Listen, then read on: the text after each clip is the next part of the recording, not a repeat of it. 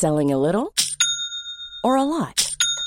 Shopify helps you do your thing however you cha-ching. Shopify is the global commerce platform that helps you sell at every stage of your business. From the launch your online shop stage to the first real-life store stage, all the way to the did we just hit a million orders stage. Shopify is there to help you grow. Shopify helps you turn browsers into buyers with the internet's best converting checkout. 36% better on average compared to other leading commerce platforms. Because businesses that grow, grow with Shopify. Get a $1 per month trial period at shopify.com/work. Shopify.com/work. Ryan Reynolds here from Mint Mobile. With the price of just about everything going up during inflation, we thought we'd bring our prices down. So to help us, we brought in a reverse auctioneer, which is apparently a thing. Mint Mobile Unlimited Premium Wireless. How to get 30, 30, bit to get 30, bit to get 20, 20, 20, bit to get 20, 20, bit to get 15, 15, 15, 15, just $15 a month? Sold! Give it a try at mintmobile.com/switch. $45 up front for 3 months plus taxes and fees. Promo rate for new customers for limited time. Unlimited more than 40 gigabytes per month. Slows full terms at mintmobile.com. Ready to pop the question and take advantage of 30% off? The jewelers at BlueNile.com have got sparkle down to a science with beautiful lab-grown diamonds worthy of your most brilliant moments. Their lab-grown diamonds are independently graded and guaranteed identical to natural diamonds. And they're ready to ship to your door. Go to BlueNile.com to get 30% off select lab-grown diamonds. That's BlueNile.com for 30% off lab-grown diamonds. BlueNile.com.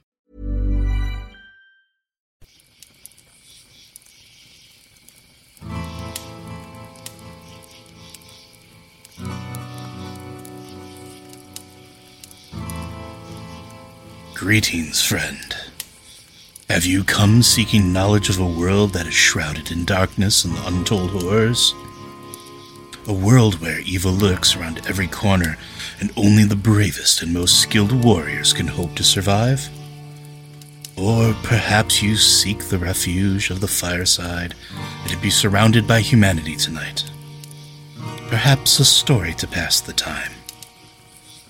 I am Loder Ibn Lee, a keeper of the old tales. That one with the large array of weapons and deep, knowing gaze is known as Kyrie. They are a stalwart and powerful companion, and will not harm you. That other one? Ah, yes. Phaeance. She is a necromancer of great power, and seeks to aid humanity in our darkest hour. We are the Lore Watch. Hello and welcome to a special edition of Lore Watch. If you didn't tell from the intro, we're going to be talking about Diablo 4 today because, it is in its early access. It officially releases at the time of this recording in about 25 hours, give or take, according to the countdown on their site. And we thought it would be a good time to actually talk about the story of the game.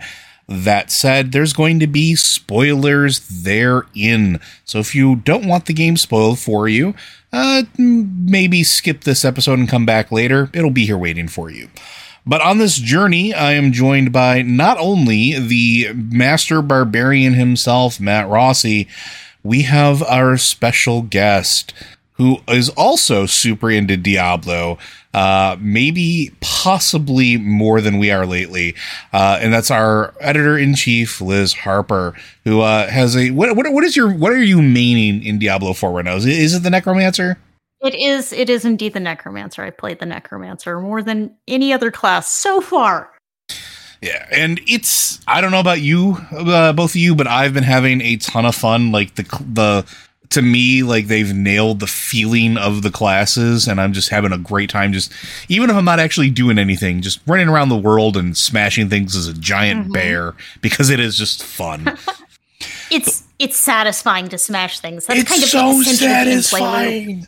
Yes.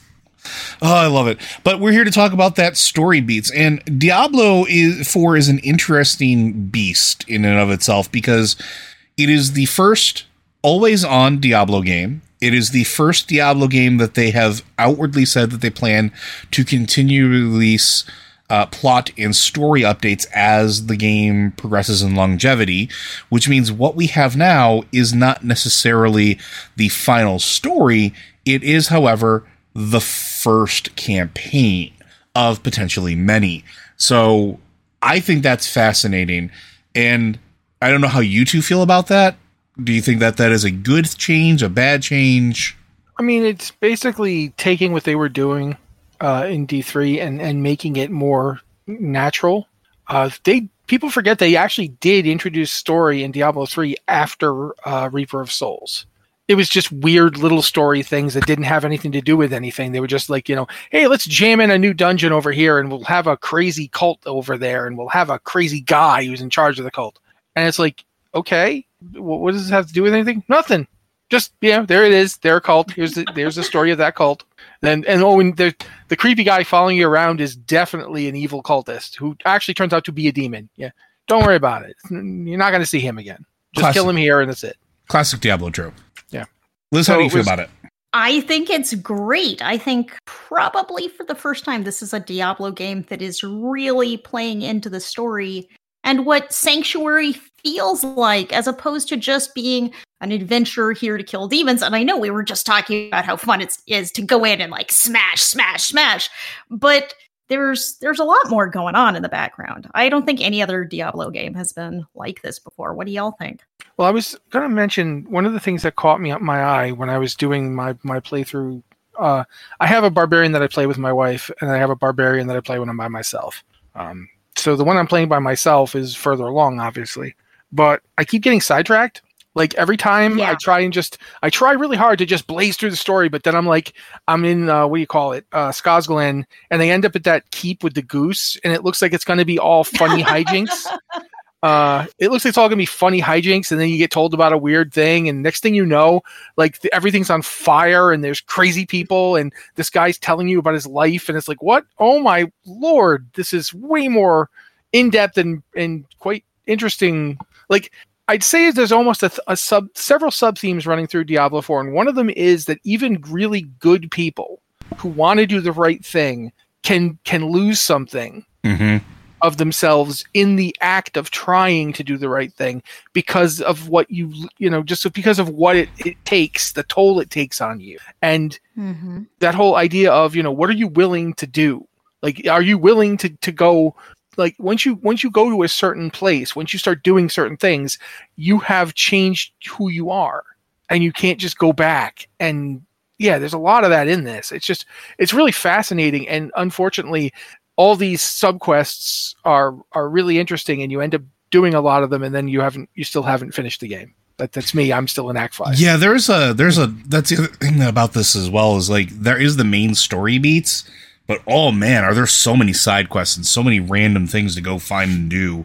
Like, you could be heading on your way to go to, finish the Tarnished Luster quest line, and then find, like, 4 little blue exclamation points along the way that lead you careening all across the map in Act 1.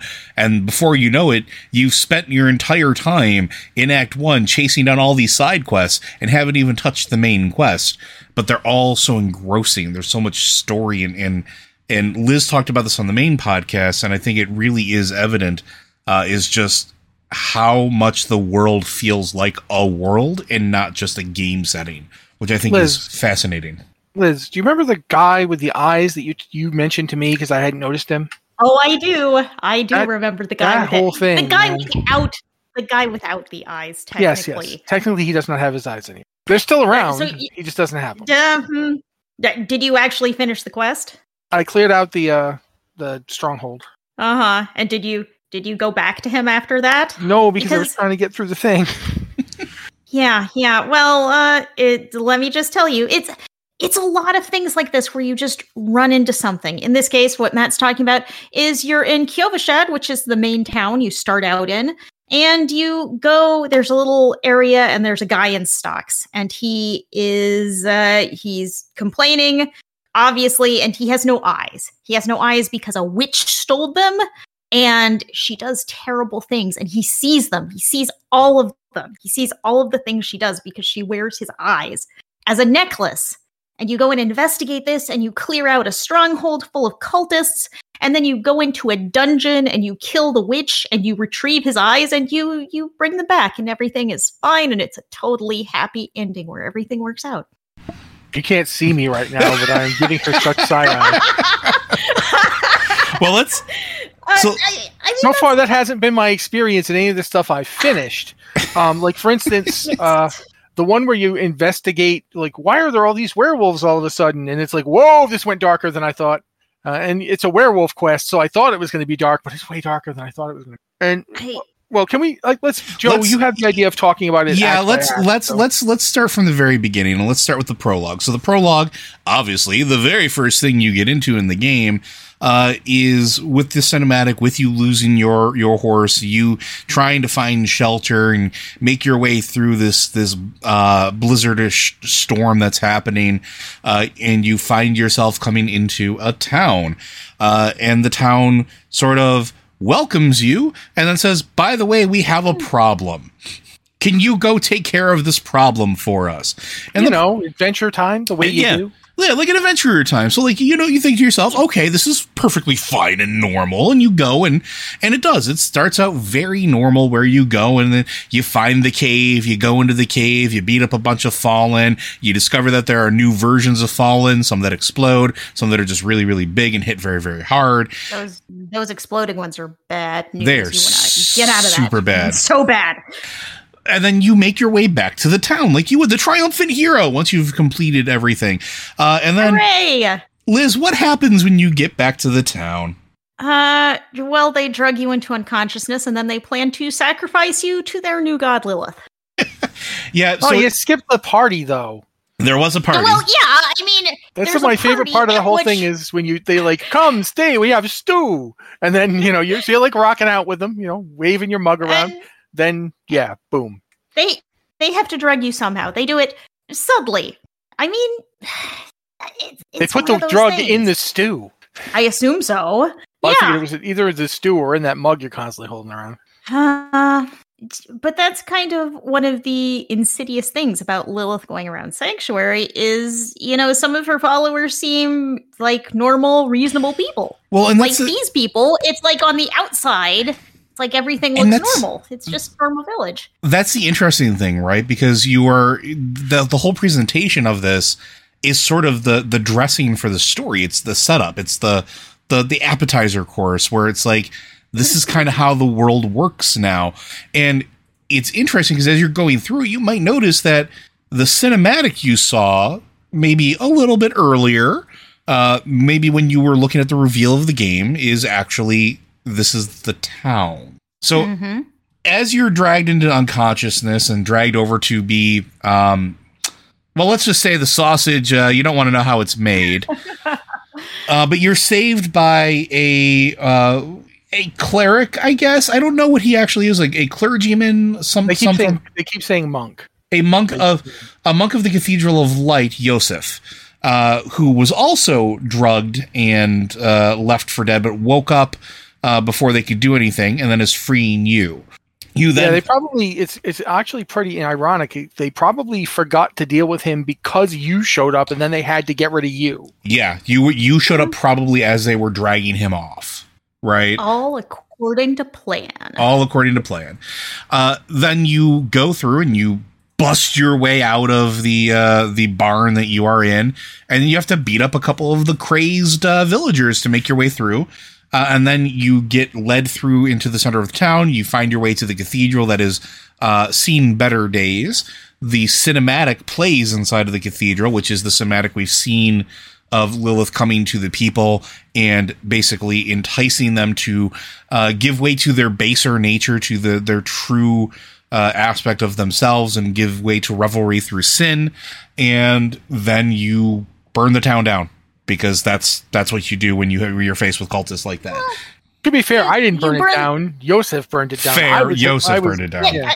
Okay. To be extra fair, you burned down the church where Lilith arrived in, and the town is still there, and you can actually go back to it. There's even a waypoint there and some quests. Yep.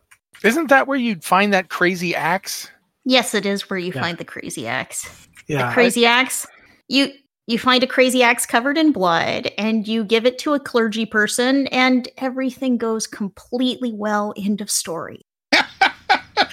Yeah, it's fine. Everything's fine. I don't know if you're just doing this on purpose or if you're deliberately Like, would you just leave after you do that kind of thing? Because the follow-up quest is almost always not that. Sometimes if you get to the very end, it ends okay, but almost the game does have a habit of... The short version is, if you end it one quest earlier than you're supposed to, everything is fine, everybody is happy, nothing goes wrong, and you just move on with your life, is what I'm hearing. If you don't actually continue the quest after that, everything is sunshine and no. I mean... It's interesting how it paints a very bleak world, and there's a lot of pain here, there's a lot of bad things that happen to everyone, and a lot of personal stories of this, not just the overarching story. Yeah. But somehow, a lot of the times you go to the next quest, and it is worse. Mm-hmm. It is actually worse than you thought. What's really weird, though, is that this game manages to not be, like, depressing. Well, there's an undercurrent. There's an undercurrent of hope through it, right? Well, I think the undercurrent of hope is literally just that you are so freaking stubborn. Like, this person that you are playing just will not lay down and die. Like, the entire world seems to be saying, yes, give up. And you're like, no. But hold on. That's sort of the interesting thing about it, though, is like, that's really not the story. Like, so that's the prologue. After the prologue, you make your way out of town and you wind up finding yourself at a what looks like a abandoned lodge, although it's not really abandoned. You make your way in. You see that there's a bunch of viscera and skulls and stuff all around the place, and you think to yourself, you're spoiling for a fight. There's going to be something bad that happens here. The door then kicks open behind you, and in walks one of my favorite grumpy old men in the series. Lorath comes in, who just says, if you're going to break into my house and root through my stuff, at least stay for dinner. Which I thought was a fantastic line. Yes, but there is a thing about that. It's like this moment comes right after you've eaten dinner with a bunch of crazy cultists who tried to murder you, and then you're like immediately invited to dinner again, and you're just like, yeah, cool, I think I'll have dinner with this crazy old man living in the woods. I don't know if you've noticed, but good decision making, not something that hero of a Diablo game ever actually has. What do I say about heroes in the video games that we play? They always make bad decisions. But I don't even know if these are necessarily bad decisions, but I do want to talk about Lorath a little, because I think he's kind of endemic of... He embodies something I've really noticed about this game, is that when stuff from the previous game shows up, it's in a way that lets you feel how much time has actually passed. Oh yeah, like what is the quote? What is the quote that he had? I used to pretend to be a Heraldric hero when I was a boy, fighting monsters with my wooden sword. That feels like so long ago now, or something like that. Yeah, I just remember, like, if you played D3 Reaper of Souls, Lorath is in that, and he's voiced by Yuri Lowenthal, who's a fine voice actor. He voiced Spider-Man in these PS5 games. So yeah, perfectly good actor. But they didn't go with him for this one, and it makes perfect sense that they didn't, because this Lorath has been through it. Well, and also consider that it's 30 or 50 years after 50, Reaper of Souls. 50 years. It's so 50 years later. He's old. He's very old. Mm-hmm. He's 70 at the least.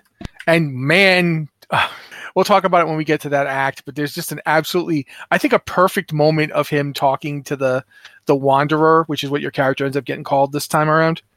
There's just a perfect exchange between the two of them that I want to bring up, but I really do like Lorath's character. I was like a little upset, as my wife pointed out, it's kind of sad that we won't have Deckard Cain. But in a way, Deckard Cain is a character in this game, even though he doesn't appear. At least he hasn't up to the point I've played in, and I'm pretty sure he doesn't. He's a legend, right? Like, he's a legend that has helped to form the story of the world. Yeah, well, and you can tell that his role, Lorath never even met him. Lorath never met Deckard Cain. Deckard was dead before Lorath even joined the Haradrim. And yet, you can tell that Deckard's influence is all over the Haradrim. So yeah, but we should probably get to talking about... well, I want to hear what Liz has to say. Go ahead, Liz. At one point later in the game, you've seen this already, I know, Matt. Laura says, I wonder what old Deckard Cain would say about all this. How would he look at the story? He's still way up there in people's minds. Yeah, and you know, in a weird sort of way, the first narrator of the game before Lorath starts up, I'm pretty sure it's Elias, but I'm not 100% on that. But I kept redoing his dialogue as Deckard Cain, and it was more fun for me. I think the interesting thing, though, is like, because Deckard Cain was always presented in the previous games as a hero of the people in a lot of ways. Maybe not necessarily a hero, but on the side of humanity. Like, he would travel. A man of the people is certainly fair. A man of the people. He would travel. He would share the stories. He would, give tales of hope and bravery, as well as being a keeper of like the old lore.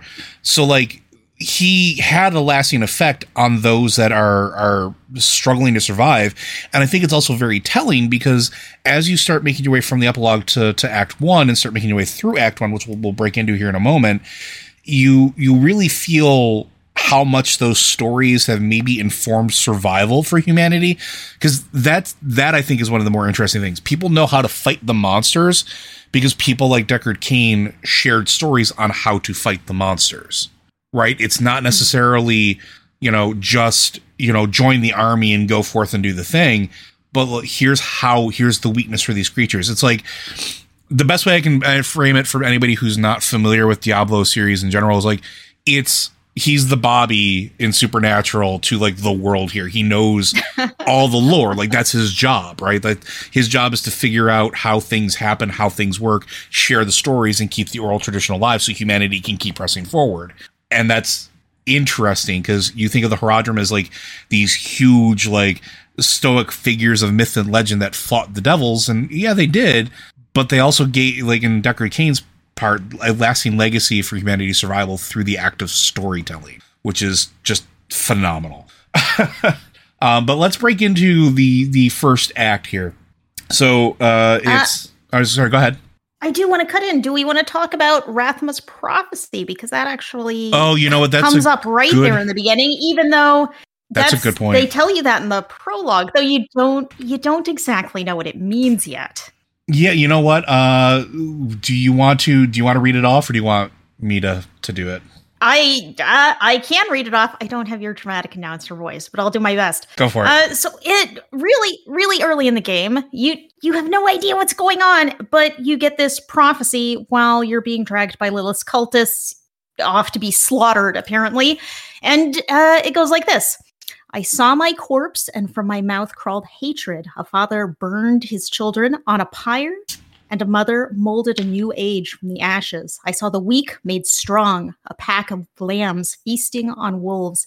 Tears of blood rained on a desert jewel, and the way to hell was torn asunder. Then came a spear of light, piercing hatred's heart, and he who was bound in chains was set free. Which is very telling for stuff that happens. Yeah, but it's also set up. Something I really like about this prophecy is it's set up in such a way that you can understand why the people who misinterpret it did so, which I liked. I like that for once it's not just, hubris, sure, but it sounds like it could mean that. So, yeah, it is really interesting. And I mean, you do see some interesting things with this. Just because you see the cathedral light takes it, in one very specific way. And you see Lilith's followers taking it in almost the opposite way, except they're both reading the same words. They're both reading what they want. And true to Rathma's person, neither of them are right, neither of them are wrong. It's really interesting. But that prophecy is so it's interesting. It's interesting that they present it to you. I'm trying to think of how to phrase this. There's a movie that I really like, and I know both of you have seen it, The Original Thing. And at the beginning of the movie, if you speak... Wait, the 50s one? Not the original, the remake from the 80s. You confused me. I'm like, really? That does not seem like a movie you'd be all that into. If you speak Swedish, they tell you how the movie ends in the first 10 minutes. And it's an interesting cinema fact, but Diablo's sort of doing the same thing. It's laying the path with this prophecy in the first 20 minutes of gameplay, 30 minutes of gameplay, or hour. I forgot how long it took to get there. Right. They're laying down how this game is going to play out before you even start really playing the game. And one, that's ballsy AF. And two, I think it's well done because, like Matt pointed out, it can be interpreted so many different ways But as you progress through the various acts and the chapters of this particular story, you start to see what it actually means and how it unfolds. And there are these revelation moments where I don't know about you two, but like I'm sitting there like, oh yeah, okay. That's going to be horrible later. Awesome. Act 2, in my opinion, was the one where it managed to blindside me and I saw it coming at the same time. Yeah. Like, and it's just one of those things, but we should talk about Act 1. Let's talk about Act 1. So Act 1, Lorath basically says, come follow me. We're going to go and we're going to go talk with the Church of Light. And we're going to do it because they might make useful allies. I don't actually believe that they can be trusted. So keep your wits about you. But we could probably at least use them. He also immediately ditches you at the beginning of the act. 100%. Because he's going off to do something else. You take care of this random stranger I met in a blizzard. Yeah, before there's one moment here that I think really sums up Lorath. Not only does he ditch you, he makes you go buy back his polearm. Yeah. And you know, that he pawned off, probably for booze money. He makes you get it back for him. And you go and you're like, hey, Lorath says he wants this thing back. He goes, great, you'll have to pay for it. The game doesn't charge you a lot of money, but it's just the sheer hubris of this man. He's just met you and he's like, yeah, go fetch my stick. It's also, I mean, you get some really character defining moments for Lorath right here in the beginning. When you first walk into Kyovashad with Lorath, they want you to do a cleansing ritual where you write the name of your biggest sin on like a piece of cedar and you burn the piece of cedar. And now a great weight has been lifted from your shoulders. And you walk into the gate and Lorath is like, yeah, they do this stupid ritual, whatever. And he like walks on through. He's like, no, I don't have time for this. But the guard at the gate makes you do it. And then you do it, you walk inside, you go find Lorath. And Lorath, like, no matter what you write on that piece of wood, Lorath guesses what it is. You know, he's like, whatever. But he guesses. You've got this look at Lorath as someone who is very perceptive, but then immediately he does that thing Matt was talking about where he sends you off to buy his weapon. He doesn't even think. He has no like personal consideration for other people. He's like, yeah, go get my weapon, whatever. Yeah, it's kind of like that, you know, we're on a mission from God thing from the Blues Brothers, but in a Diablo way, but very much that he's so focused on, even when he went up to the mountain and you know was hiding from the world, he still is that person who just there's a note on his table when you get in there, and it's like they've recently been converted, short fangs, and it's like you realize he's talking about vampires. Mm-hmm. But he's just casually writing about, you know, some vampires he dissected while he's out in the woods, like he's gone camping.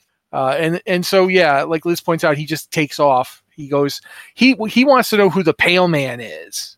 And we should talk about that really fast. The Pale Man is Lilith's Confederate, who you've seen briefly. If you watch the original cinematic from 2019. Or the intro cinematic as you start the game up. Yeah. It's the intro from... then it's still there. But he's also there in the cinematic that Joe was talking about in the church, because he comes in and he's like, yes, mother. And everyone's... That would be in the prologue. So you first you see him in the intro cinematic, and then you see him again there helping Lilith in both cases. Yeah, and when you described him to Lorath, he was like, I got to go. And he immediately takes off, which, you know, comes up later. He mentions another Haradrim that you could possibly go talk to. That's in Act 2. And then he says, but you should go to the church, like Liz said. I honestly felt like the church was fascinatingly creepy. Yeah, very much so. Liz mentioned the carpeting. If you want to talk about that again. Yeah. Talk about the carpet. Well, the thing that it told you about them. I thought that was really interesting. Yeah, okay. I mean, the environmental design in the world is really amazing, and there is detail. When you walk into the Cathedral of Light in Kyovashad, there's a red carpet, you know, going up to the altar with like gold embroidery, and you can tell in Kyovashad it's perfectly clean. It's not entirely unwrinkled, but it's mostly neat and orderly, kind of in this main cathedral. But if you go to kind of what is more of a stronghold in Kor Valar, you see the carpet up at the entry. It's the same carpet, but it's covered in mud from people tromping it out. There's a war table inside, and you can tell knights have been tromping it out. The carpet is wrinkled, and it's covered in mud and footsteps. I mean, you get this sense of place just by looking around at the world, and there are a lot of little details that you see everywhere, and sometimes when you start thinking about them, they're really horrifying. Yeah, and I think that right there is an interesting point, because I think, to me, this is where Act 1 really starts to show you how the world works and what the place of everything is in it, right? And I think that's one of the most important things. Like, you're talking about the cathedral. Go ahead. Sorry. I want to jump in with one tiny thing that I don't know if y'all have noticed. You can play through the first 3 acts in any order you like. Yes, I did. You could go straight to Act 3 and then do Act 2 and then do Act 1. You could do them complete in reverse order if you wanted to. Yeah, what's really interesting is if you talk to people, like, because I've done it on 2 different characters. In the first one, I went Act 1, Act 3, Act 2, and the second one, I went Act 1, Act 2 for most of it, then stopped at a certain point and did some of Act 3, and then went back to Act 2. And when you talk to people, like when you talk to Prava, that you've seen Dornan, but before the really bad thing happens to Dornan, she just goes, yes, just blows it off. But she does respond. There's extra dialogue where you can tell her that you spoke to him. Or if you talk to Lorath after the bad thing happens, he's like, yeah, it's horrible. And the dialogue changes depending on how far along you are in the other acts. So it's really well done. That is actually one of the things I noticed pretty soon, pretty early in my gameplay. I was like, "Whoa, okay, that was interesting." I got to see if that happens in another playthrough. One thing I will say, one thing to pay attention to as you're playing through the game. Once you finish the game, you can go back to these places you started in, and people will have some very different responses for you.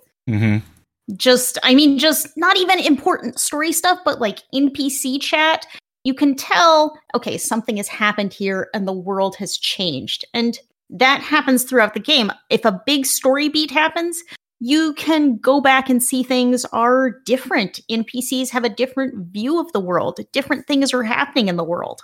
Yeah, I think in Act 1, a really good example of that is when you go, when you follow the first thread of everything and you end up going underground. We should just give that a Go brief, for it. Yeah. Basically, what happens is you go to talk to the Cathedral of Light, to the Reverend Mother Prava, she's so hardcore a believer that she has her scalp tattooed. This woman's serious. And you hear about how Inarius cured her when she was a sick child, and she tells us about her faith, and she's very very very big on faith. Faith is very important to her. You go there and she says, we got this message. I was going to send Lorath to check it out, but I guess I'll send you since he didn't show. And your buddy Yosef, the guy that like clubbed a dude for you, is really mad that Lorath didn't show up. You get the impression that he doesn't like Lorath. Yeah, and I'm not surprised. I mean, if you're a functionary in a church, I can't imagine anybody who'd bug you more than Lorath. But yeah, so they basically send you to like go look up this mine. It's close to where you were to Nevesk. It's like one little hamlet over, and go check that out and see what's going on. You go down, you meet up with this little girl who's like been not really little girl. I don't know how old she's supposed to be, like 15, 12? I would say a teenager. Yeah. I don't know they keep calling her a child, but she's got to be a teenager at least. Yeah, definitely didn't feel like a small child. But she shows up. Her name's Narelle. She's coming back in later, so you should probably try to remember her. She's like important. Yeah, you let my mother through, so you aren't you responsible for her? And it comes out that the guy in question, his name's Vigo, took a bribe to let her pass, and it wasn't even a good bribe. Yeah, it's kind of a sad bribe. It's like a lucky charm. It's like a necklace or something. She gave him like she gave him like a knick-knack, and he was like, oh wow, okay. We should point out that the mines they're going into has been closed on the orders of Reverend Mother Prava herself. No one is supposed to come or go. Yeah, and we find out why. Do you want to go from here, Liz? Please. Okay, I mean, as the necromancer of the group, this is kind of my my moment. Except one thing that really disappoints me is that necromancers have, like, no special dialogue here, like nothing. It's very sad. But you go down, you go through the mines, but under the mines there are some ruins, some very old ruins. You're going into the necropolis of the Firstborn, which does seem to be exactly what the name suggests. It looks like a tomb for ancient Nephilim. And as you go through, you see these visions of Lilith. Lilith has been going through ahead of you, looking for Rathma, the first of her children. And you go through chasing Lilith. You meet some. Should we go straight to the end? Do we need to talk about the middle here, where you're running around, going back and forth? I think you can go straight to the end.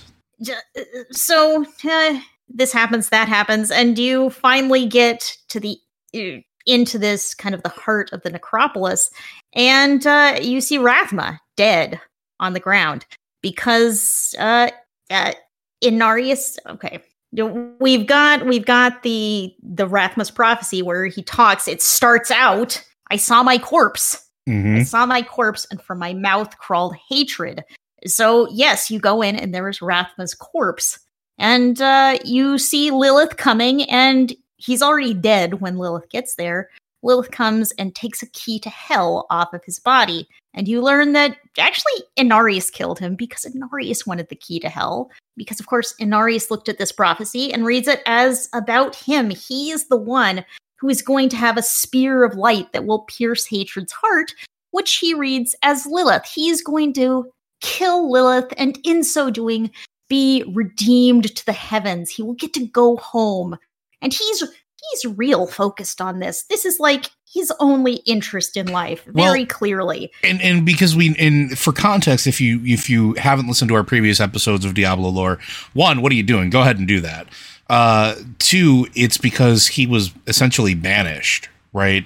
He was given up as part of like a deal to sort of like keep things copacetic isn't really the right word, but to keep things from escalating further. He was given over.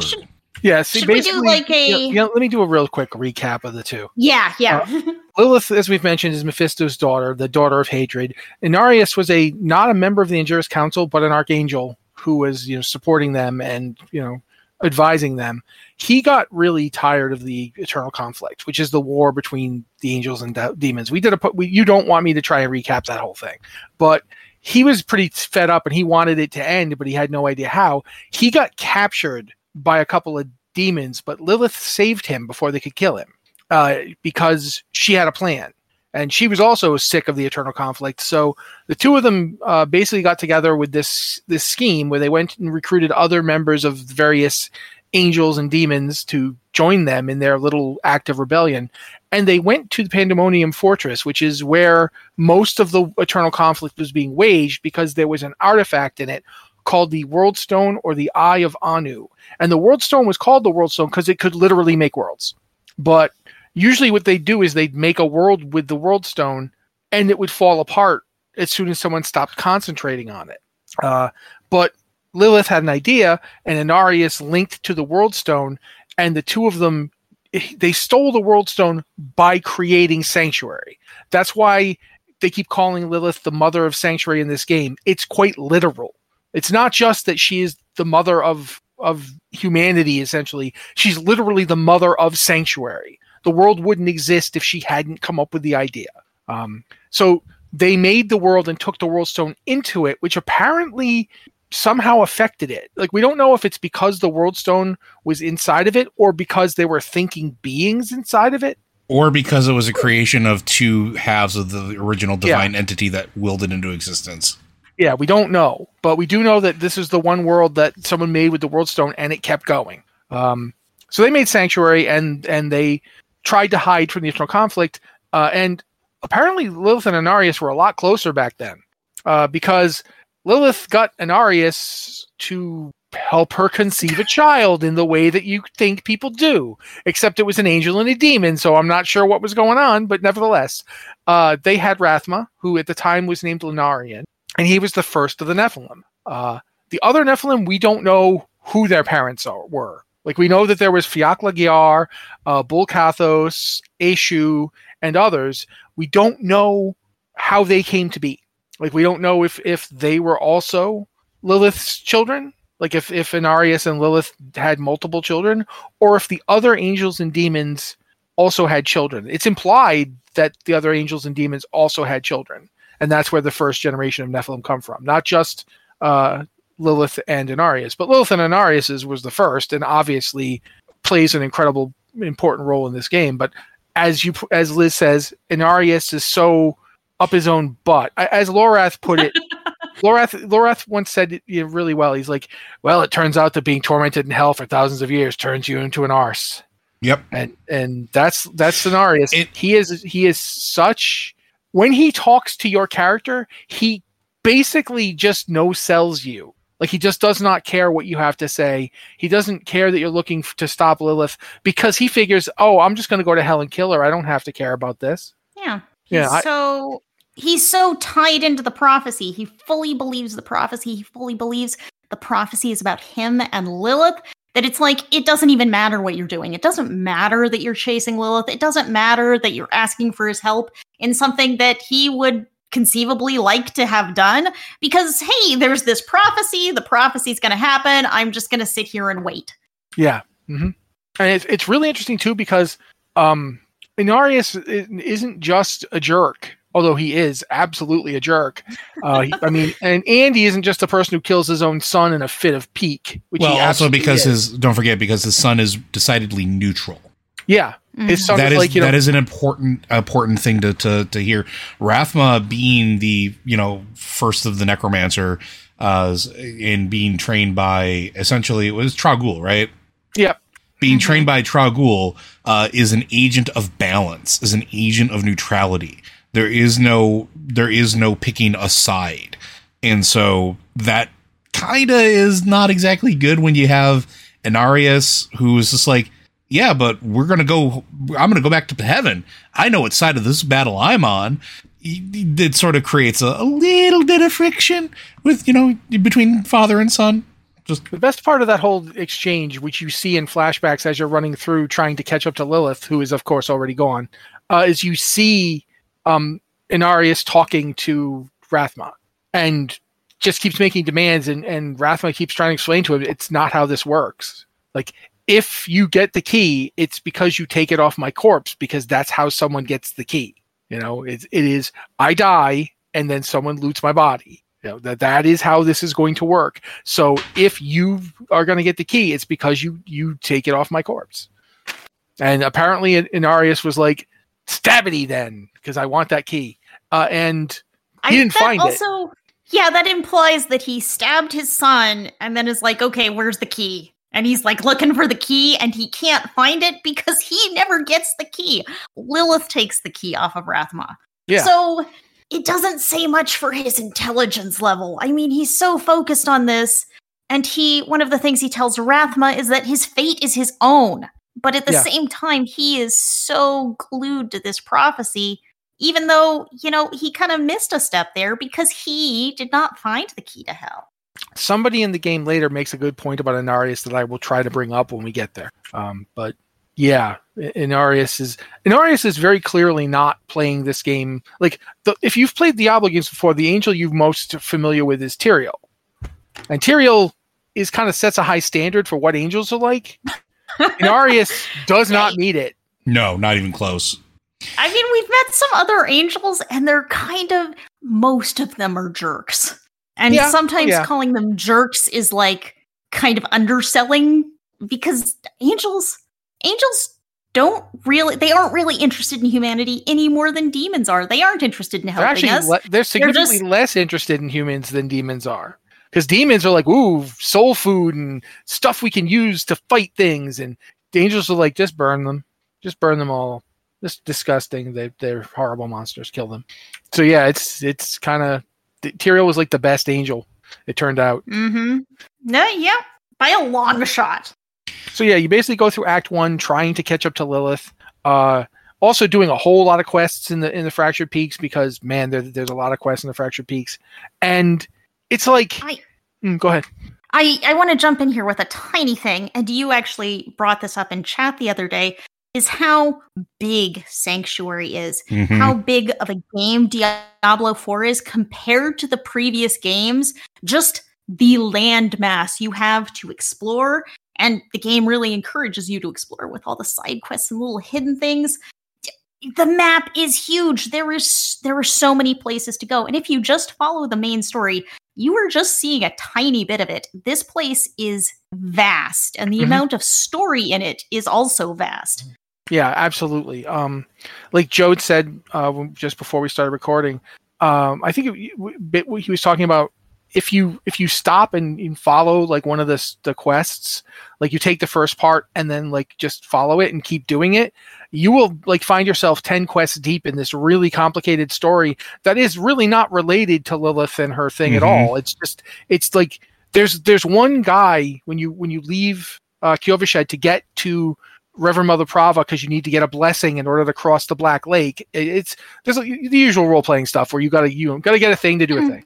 But you're on your way north and you see a guy at the side of the road and he's just kind of like ranting and you're like, what, you okay? And he's like, no, my dead son keeps coming. They took him to the asylum for his crimes. Now he won't leave me be.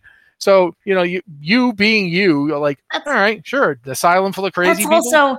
That's also a quest that as you play through it, it gets worse. It starts out with this father being haunted by his son. And you literally see the ghost of his son standing right there. Father, won't you come and visit me? Please come at the Black Asylum. So yeah, with a name like that, I'll be there tomorrow. But yeah, you get there, and I'm just going to tell you guys what happens. Yeah. You get there, and it turns out that the kid's like, he lied, and you have to put him down because ghost. But you get that done. You're like, I'm got a bad feeling about this, and you go back to the guy who's also the voice actor is Simon Templeton. Let me interrupt you for just a second there. If you go through and explore the entire dungeon, you see there's a journal or something you can find where they talk about, okay, where the asylum is closing, so let's just go out and lock the doors, and these animals can just fend for themselves, and you can see in the environment there that it's like they've left all of the prisoners, all of the people in the asylum have just been left to starve to death. Yeah, locked which is like up, and one of all the worst ways imaginable. Lock the doors. It's terrible. And so, surprise, there are a lot of angry ghosts. Tons, so many. Yeah. But so when you finally get back after going to the incredibly happy Black Asylum, I don't know why we don't go there every day. You get back to the guy and he's like, but my guilt continues. After you're like, so I killed your son's ghost. So I guess I killed him again. He's like, but my guilt continues. I still hear him calling me because I'm the one who committed the crimes he went to the asylum for. I let my son die. It's like basically this guy framed his kid for like probably something really, really bad. And that's not actually how I read it, but oh, that's how I read it because he says he was there for my crimes. He says that. I mean, I took it a different way. You can take it different ways too, which happens in a lot of these quests. But whatever, he goes off to go to the asylum, which is certainly going to lead to his death. There's no chance he's living through this experience. He is going to die in there because all those ghosts are going to come out and rip him in little pieces. And you're like, okay, I guess, well, thanks for the quest reward before you do that. Wow. Okay, well, I'm sure that when I go down to the hollowed ossuary, that won't be depressing. Oh, my God. And it is amazing how this game manages to not be depressing.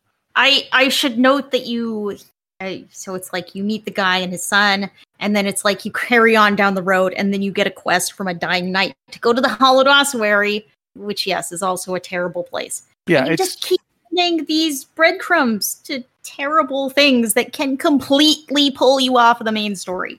Yeah, and the Fractured Peaks is not unique here, but I think Act 1 does an amazing job of setting up what you are going to be experiencing in this game. You're going to be heroic, you're going to be the hero of the story, but there's absolutely going to be a ton of awful stuff. And it's sort of, I said before about that idea of, good people trying to do the right thing. Even if it's not just good people doing the right thing, it's people trying to survive. And I think that's what the Act 1 does a really good job of setting up in general. Like, we really haven't gone into it, and we're going to be running out of time because there's so much to this game. We're going to have to do multiple episodes. Hope you don't have your weekends planned, Liz. The idea, though, that like why people are joining these cults or why people are susceptible to Lilith's message, right? Because that's the thing that I think is really portrayed early on is, yeah, humanity has been used to fighting against the greater evils, the lesser evils, demons and things like that. But when Lilith pops up, Lilith doesn't have that same fear factor. She does initially, like people will recoil and maybe run away, but her message is trying to get humanity to almost raise up and take back sanctuary. Yeah, the line in the prophecy that Liz read, the lambs will become wolves. Yeah. She uses it quite skillfully. And if you're living in that world, you're living in these like pockets of humanity where like literally 10 feet outside your gate, if you open it, there could be a massive Wendigos just ready to just eat your face. Why wouldn't that be a message that you would latch onto? And like going back to what Liz and Matt were talking about, that this game isn't depressing. It is depressing, but it's overshadowed by people latching onto hope.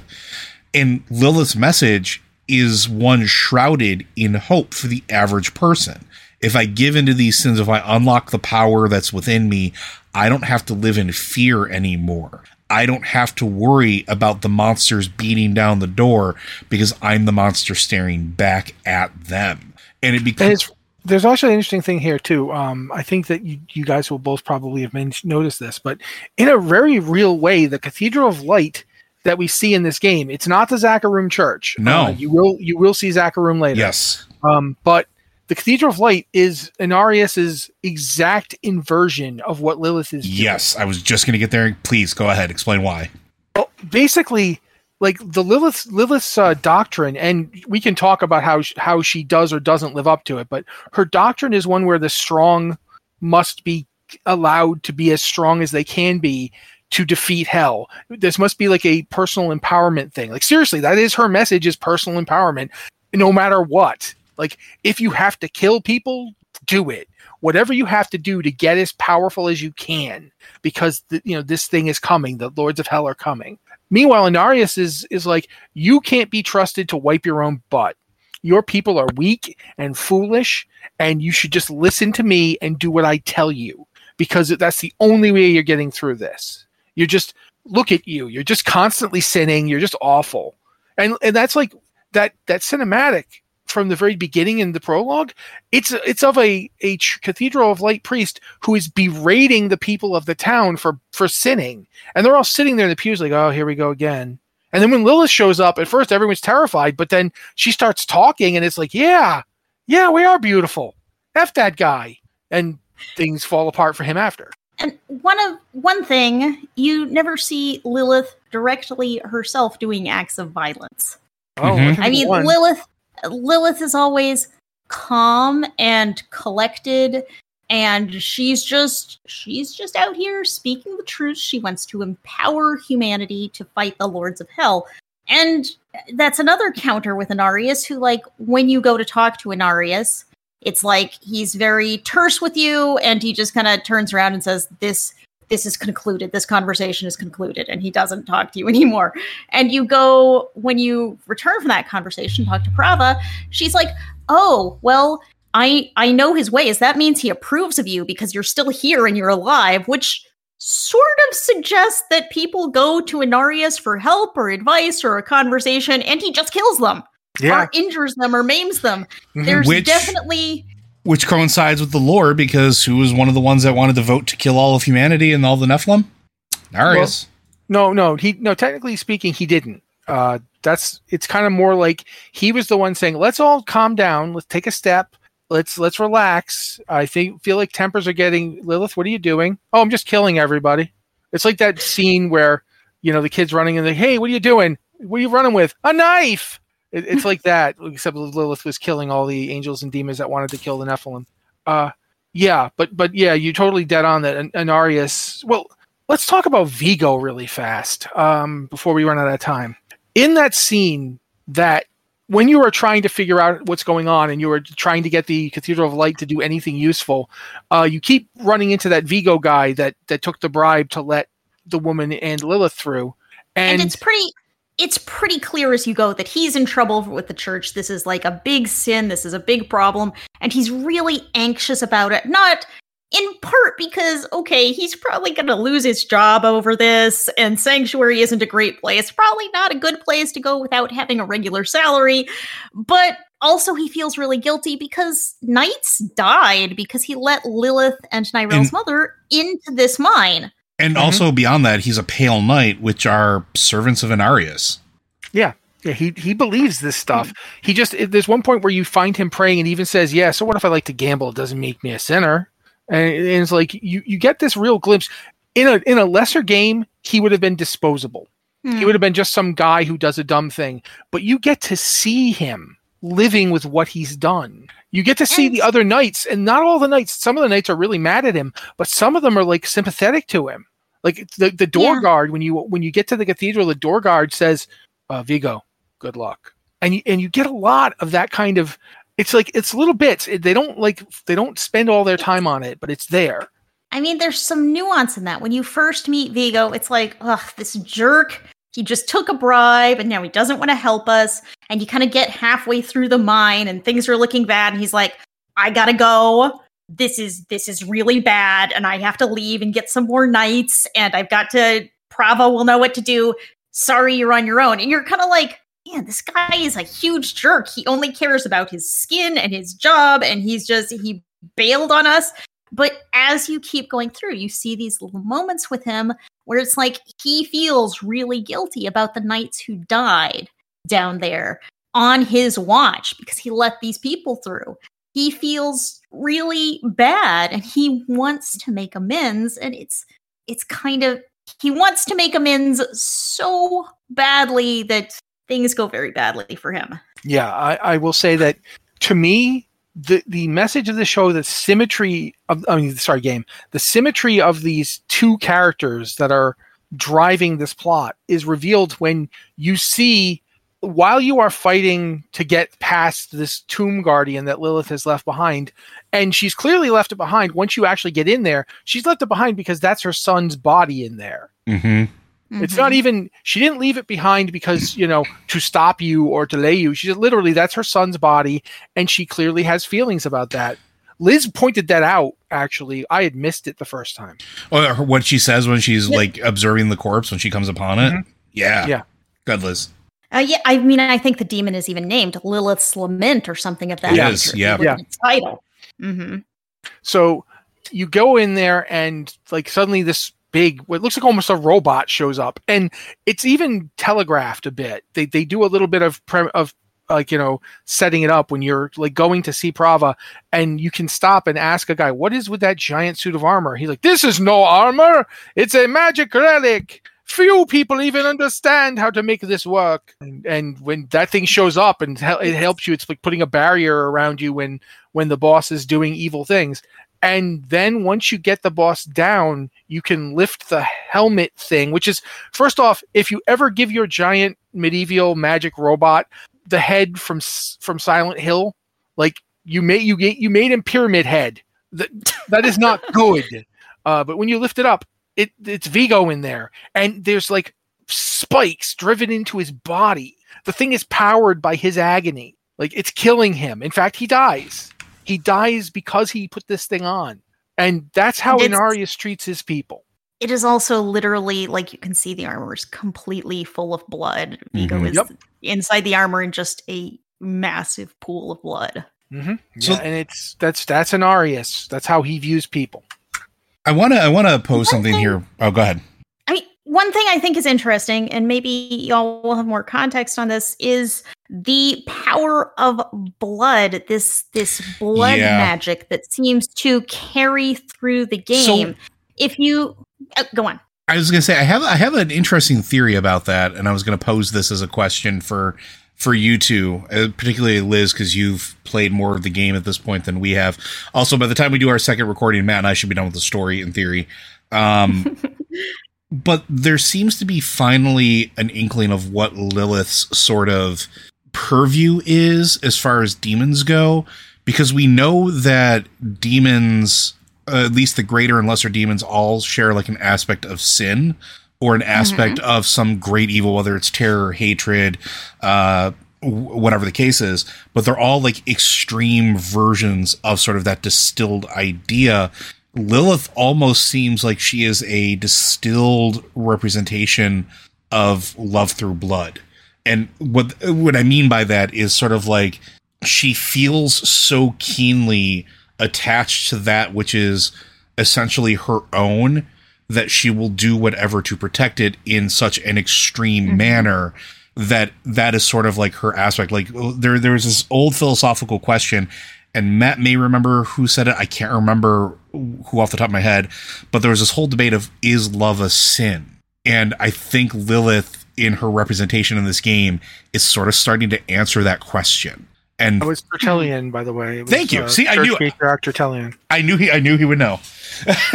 He argued that it was. Yeah, but I feel that's interesting here because of how the light is portraying, or how the light the Church of Light views her. Like when you deal with Prava and you talk with Prava about it, the reaction, the visceral reaction to it, when you see the cultists of Lilith, the ones that she's touched, how they react to it.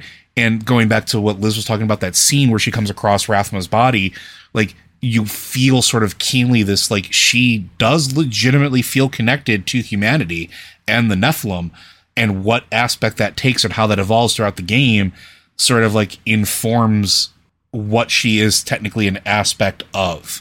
And I think that's represented through like the blood magic, which is a central theme of the game. Blood petals of Lilith, the blood magic, finding the fonts of blood. If you look at the demons that are actually coming into the world as a game mechanic, they're not born through hellfire. They're born through sigils of blood, like, which is absolutely fascinating to me. And I don't know if that's something you guys picked up on, but there's almost a squelchy nature when a demon comes into the world. Well, go ahead. The thing I think is really interesting is you see this blood magic used by both sides. So when Lilith is working her way into this temple, it's like she's doing a ritual to cross the lake and get into the necropolis of the firstborn. And she says, blood is the key. There are these runes written out in blood. There's like a dead priest before you get there, so they could have blood to make the runes to cross the lake. But you also see the Cathedral of Light using blood in the same way. This suit that Vigo was wearing with the spikes in it, it's, if you talk to someone about it, it's like it's powered by faith, is what he says. It's powered by faith. It's not moved by the body, but by faith.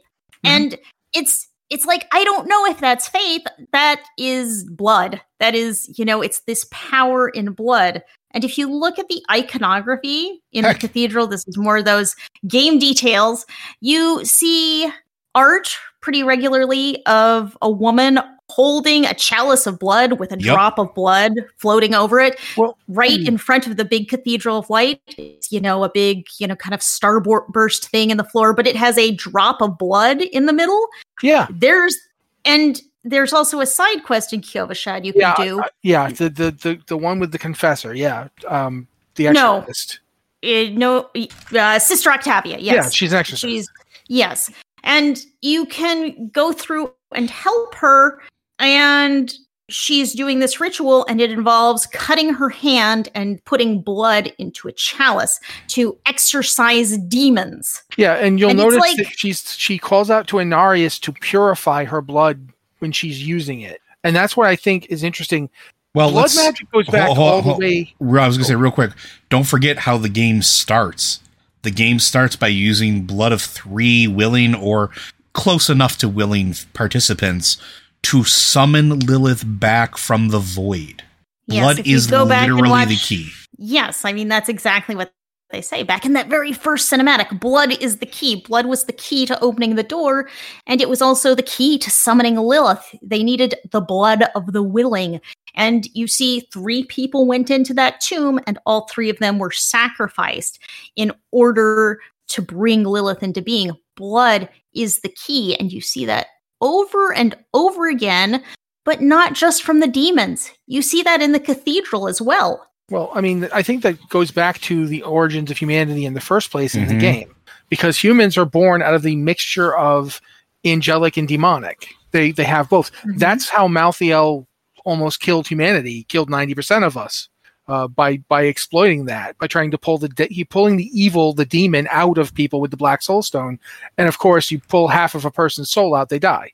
But that blood, the blood contains power because it contains both angelic and demonic. The original Church of Zakarum used to say all the time, the light is in you. It doesn't come from somebody else. It's inborn. It's in you. And you see blood magic. There's blood magic in Diablo 2.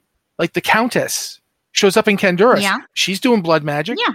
And it's like, look at all the torture devices in the old monastery. They were doing blood magic. And you see that there's like, it is really fascinating to think about how this all ties into that whole idea of Lilith's way to win the war was to create the Nephilim. But it makes sense, though, when you consider how, well, again, the origins of angels and demons, when they derive themselves from Anu or Tothamet, the Diamond Warrior or Tothamet, where Anu was the first entity that was originally the combination of both of them, humanity or the Nephilim are the closest thing to Anu in existence. Yeah, the recombination of the once together, now separate things. It's actually also really interesting to see how Lilith seems to have genuine emotions about some things, but she's also astonishingly cold-blooded. Oh, yeah. Mm-hmm. And, I mean, we didn't really even get to Act 2. Yeah. We're definitely going to have to do another show, man, because we're still on Act 1. There's so much here, right? Like, and that's one of the more fascinating things about Diablo 4, and is just that how much story is actually being thrown into it. Not to like put too fine of a point on it, but when you compare it to Diablo 1, Diablo 2, and Diablo 3, like while Diablo 3 had more story than the other ones and Diablo 2 had more story than Diablo 1, this is the most concentrated set of story that we've ever received in game. In fact, most of Diablo's 2 story came from the Sin War books and the books that were released after the game was out. Diablo 3, a lot of the stuff that was not contained in the game was done through like the Book of Cain and a lot of other publication that was done outside, whether it was comics or anything else. And there were Diablo comics. There absolutely were. Here, Diablo 4 is almost doing kind of the thing that we, at least on the show, talk about a lot, which is bringing all of that story into a playable experience for players, which makes the game feel more robust, more immersive as far as the world goes. It still has that core gameplay loop of beat up the bad guy, get the cool shiny object, wear the cool shiny object till you beat up the next bad guy and get the next shiny object. That gameplay loop is still there, but while you're doing it, you're helping this scared ghost that's trying to find its resting place while things are trying to consume its essence. Or did you guys? I'm sorry to break in, but did you guys go to Northern Scotland? Maybe. I don't think I did. Did you find the town with like all the walking corpses around? Oh, yes, the wet town where everybody gets drowned. Yeah. Did you go up there? I don't remember that. There's another town like that later that has a bunch of drowned around it, but it's definitely later. Yeah. When you go to Northern Scotland, there's the town that I think it's the same town, maybe just different quests. But there's a whole big story about this, which turns out to basically be a metaphor of this woman who's just furious with her mother because her mother turned into a monster essentially. And you're sitting there going, wow, yet more convoluted, parent-child relationships, Diablo 4, huh? You going there? There's like, these stories could be the heart of a different game. Like just this side quest could be a whole game about how, you're fighting these aquatic corpses who are people being tempted into, succumbing to the Leshy's influence, blah, blah. And I'm sitting going, they did this in like 5 quests, 5 astonishingly fraught quests. And in the end, it has as close to a happy ending as Diablo 4 gets, in that you successfully destroy the thing, and now this woman has to live with the fact that she hates her mother. And now is like, I've done it, I've destroyed her, but that was my mother. And it's just like this moment of, this is what, even if you're a good person, or even if you're not a good person, but you're just a person, somebody who's just like living on a farm, living their life, these events happened that just destroyed everything. and the world is bleeding. Sanctuary is bleeding. So in a way, maybe Lilith is right. Although she does things when you get through those quests and you're like, oh my God. But the points she makes are valid. She doesn't lie. She manipulates people by not lying to them. She's kind of like Zoltan Cool on crack. Because remember how Zoltan Cool never lied to you? He was always telling you the truth, even though he was obviously spinning it. Lilith just looks as though as amateur and just starts talking. And by the end of it, you're like, yeah, and Arius did do that to us. Like, and it's astonishing to watch. Yeah, she's very smooth about it. She never appears to lie to you, and she makes everything she says sound very convincing. And in many ways, she's right, because we know that the Lords of Hell want to destroy Sanctuary. We know that the angels don't care. The angels are not going to be there to protect us. We have to fend for ourselves. We have to be strong enough to fend for ourselves. She makes really good points. Is this the right way to become strong enough to fend for ourselves? I don't know, but I also don't know how we're going to fend off the Lords of Hell, because we've never managed to do it. Yeah, and even Lorath admits that evil doesn't get beat, really, in this setting. It just, you can do whatever you want. You can put them in whatever soul stone you want. They're going to come back. You just have to accept it. And there's definitely some interesting implications of that as we're going to move later on. And the next episode, I hope we can get to through Acts 2, 3, and 4. Because there's some really good stuff there. Although 2 does feel like you can get through it a little bit faster than 1. 1 feels like it is exceptionally robust for the sheer purpose of world building, which I'm grateful for, actually. But yeah, so I think that's going to do it, unless there's anything else you guys want to add in for the epilogue or Act 1 right now. All right, well then, folks, Blizzard Watch is made possible due to the generous contributions at patreon.com/BlizzardWatch. Your continued support means that this podcast signing community is able to thrive and grow. Blizzard Watch supporters enjoy exclusive benefits like early access to this podcast, a better chance at having your question answered on our podcast or the queue, and an ads-free site experience. We do want to thank you for joining us on this episode. If you have questions for this or any of our podcasts, be sure to send those into podcast@blizzardwatch.com. Specify what show it's for in the subject line so that we can make sure that they get to the right place. If you want to hit us up on Discord, we have 2 channels set aside. One for our everyday supporters, the ones that aren't supporting us on Patreon. You can just send us in at the Patreon Q and Podcast Questions. If you are supporting us on Patreon, you can also hit us up on our Patreon Q and Podcast Questions channel, where we tend to look for our questions and themes first as a way of saying thank you to our Patreon supporters for helping us keep the lights on. But with that, folks, we'll see you next week.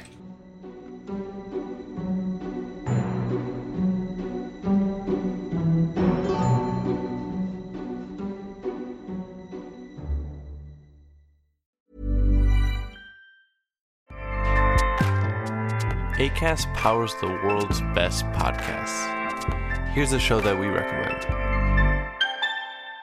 The Real Housewives is a guilty pleasure for most, but if you're looking to not feel guilty about that pleasure, tune in to Everything Iconic with me, Danny Pellegrino, where I break down all the messy moments and behind-the-scenes antics of Bravo's popular franchise. And on Everything Iconic, I also interview celebrity guests like Kelly Ripa, Keke Palmer, Drew Barrymore, Cameron Diaz, and more about their guilty pleasures, their past work, and so much more. So if you're pop culture obsessed and find yourself watching way too much reality TV like me, tune into Everything Iconic with Danny Pellegrino, wherever you listen to podcasts.